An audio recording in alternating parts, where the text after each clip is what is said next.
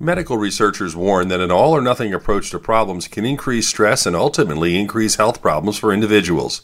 The ability to celebrate small wins or solve seemingly small issues in our personal lives can improve our sense of well-being and overall health.